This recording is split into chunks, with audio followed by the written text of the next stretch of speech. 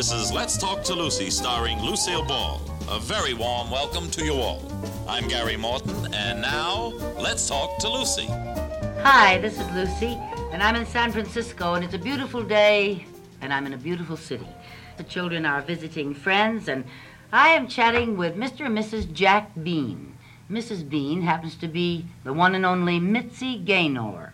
Mitzi, Jack, it was quite a surprise, and a very pleasant one, I might add, running into you at the Fairmont Hotel. May I ask what you're doing up here? Really? What?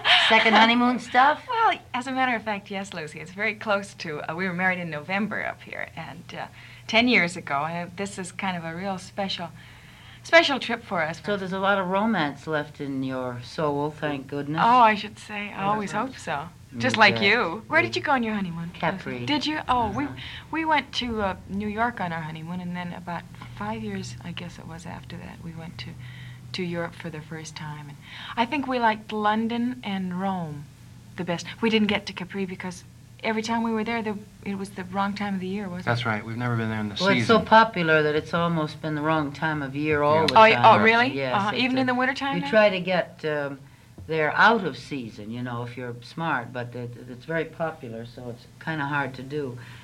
Jack, it's a very well-known fact that you are a very good manager of this lady's career. Where are you winding this doll up for at the moment? Well, actually, Mitzi is on vacation. And Really? Yeah. Isn't that marvelous? Really. Now that's wonderful, because I know how hard you work, but you do such a great job, I don't see how you can stay unbooked. We're starting a whole kind of a new look on, we're going to do a new show, a new concert nightclub show, and I want to get some new people, and I figured that if I could kind of just really play, not do anything. I haven't done anything except cook dinner and have some friends and had a couple of Is dinner that why you parties. look so beautiful today? Thank you. And sit in the sun and really kind of relapse and pull myself together. And then we thought, go into it again, and then I'd work again all next year. How do you too. keep your vitality up? Well, I take vitamins, and I eat properly. Work to me is not work as much as it is kind of a goal and an achievement and satisfaction. And So you enjoy it, that I helps. really enjoy it. It means a great deal to me to satisfy the people for whom I'm working. But it also means a great deal to kind of satisfy myself and say, oh, well, now I've learned that I can do that, or I can handle that situation. Now let's see what else can you do, you know, the testing and so on. It's not, well, I suppose most people know now that show business is not a day in, day out kind of a thing. You know, you don't go to work at 9 o'clock in the morning and finish at 5. It's a constant thing. You don't just throw yourself together and walk around, you know. You prepare for the way you look, or in case you're going to meet someone, or if you have to give an interview. It's more exciting, I think, and you're more aware of yourself, and that keeps you vital, that keeps you alive. And we're vain, too, that's another thing. Well, You I know, don't know. actors are kind, you have to be, sort of. Well, I have another word for it, Mitzi, and it's responsibility. Responsibility to your career, and your career is your own self. Whatever you weigh, that's all you've got. If that's vanity, thank you for it. That's true. But I think vanity is one of those words, vain and vanity are one of those expressions that has been sort of thrown about promiscuously, and like the word perfectionist. The people say you are a perfectionist was like you have a disease. That's right, and you That just you- want it to be as good as Well, you of possibly course, can and do they, it. they applaud you for it. And they ball you out mightily, for it. But those of us in the business recognize it as great attention to detail, and we're very proud of it. Yes, that's right. We And an strive audience for it. appreciates it. Well, responsibility is a marvelous word, because I think that explains it All the in time. one word. I was talking to Carol Burnett in New York, and I asked her the difference, if she felt any difference in being in an off-Broadway production or an yeah. on-Broadway, and she said yes. The difference is responsibility. Mhm. What is in the crystal ball, Jack, for Mitzi? What does she want to do besides, we already talked about her act that she's getting together for next season, Well, but the big plans for... happily enough, naturally, as you say, the nightclub thing is terribly important. But we find and found out as we go along there'll be television to do because of the enormous numbers of people who watch it. There'll also be interesting exposure in the theater. One of the reasons we're up here is that we came up to see this Theater in the Round in Burlingame. The theaters in the round are also another medium of exposure for Mitzi because she can concertize there. Isn't that a glamorous word? Well, it's a word. Concertize. Concertize. It sounds I like a think great... you just coined it, too.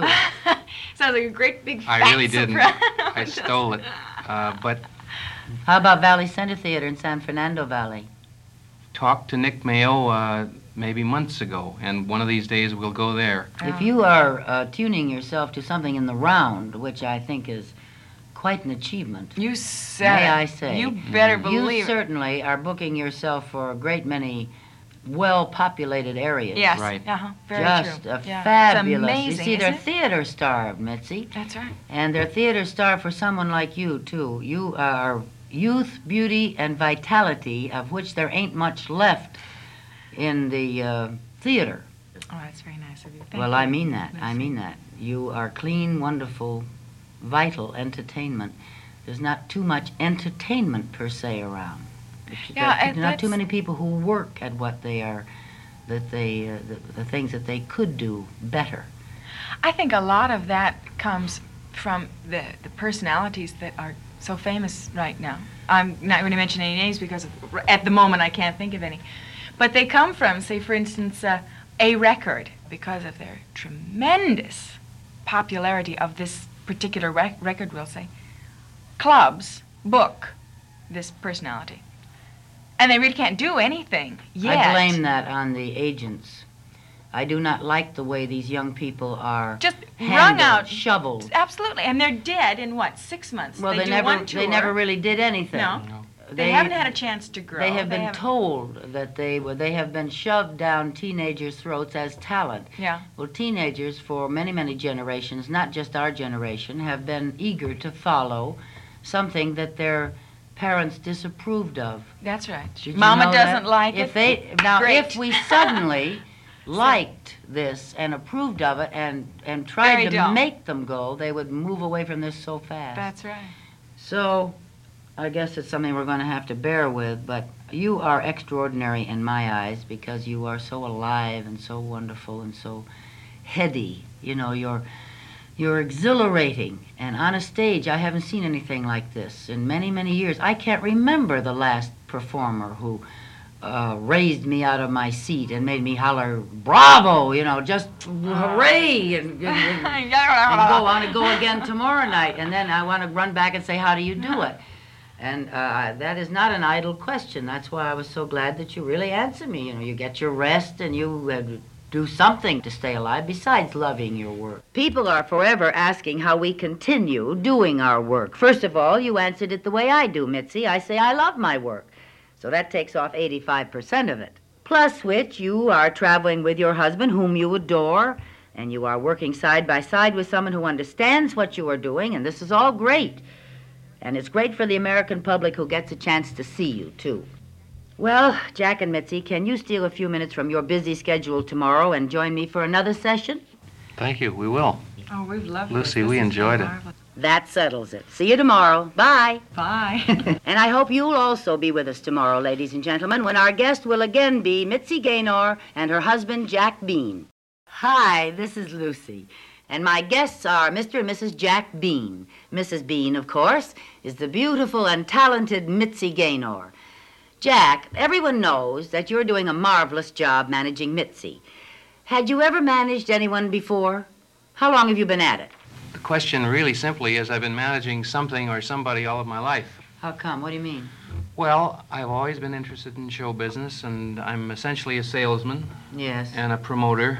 And when I was a kid, I used to book bands in my hometown, Where are you from? Minneapolis, Minnesota. Oh. Then I went to the West Coast to go to college and ended up at CBS, where I used to be a censor on the I Love Lucy show. Really? Oh, Yes. sure. Is that something? I Sure. didn't know Yeah. that. And then from there, I went to MCA. Thereafter, I was fortunate enough to meet Mitzi. And if you're married to, at least from my standpoint, if you're married to somebody in show business, You're part of it. it's hard to pretend that you have no concern about what they're doing. I was particularly concerned that anybody who said, I have a job for Mitzi Gaynor, was giving her a proper job. So I couldn't avoid being pulled into it, and I enjoy it so much And of course, I'm very dependent on him. I must say one thing, however, that it isn't You better be, because really he really am. has his heart in it. For everything, though. Not only for my career. I'm terribly. I call him up and say, "Tell me that you love me."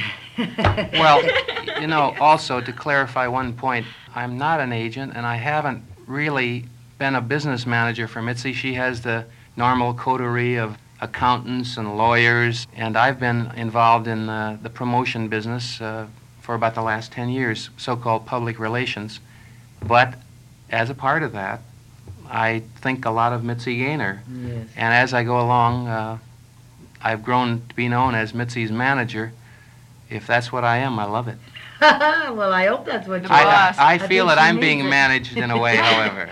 Well, that's in the home, dear, and that's See? the way it should be. Right, You certainly wouldn't want to give that up, would you? not at all. No. You deserve that, you see. Thank you.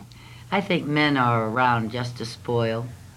Oh, Hey, it's a heavenly thought. marvelous. Oh, No, I Heavenly. really do. I think I Heaven. don't think that we should spoil our sons. I think that we should get them just plump and ready for their wives to spoil, so that they'll Marvelous. appreciate what is done for them. But I think husbands should be wrapped in cotton and love, but they must be worth it. I think that a lot of the father image in America has been bandied about, and I say that it's a great deal of it is that we must put that responsibility on the men right now, because if they would stand up for their rights and not let so much go over their heads in the home and let responsibility be taken by a woman, that they could be the head of the family, because a wife, a mother will always take over if she has to. They don't want to, but they will. They don't want to run the world. They want someone to run them. They just want to take care. That's right. Mhm. I'm glad you agree. We do agree. I feel, however, that sometimes there's such a mad scramble for whatever it is that we all want that the kids sometimes get left in the vacuum. I don't talk from experience, unfortunately, because we don't have a family.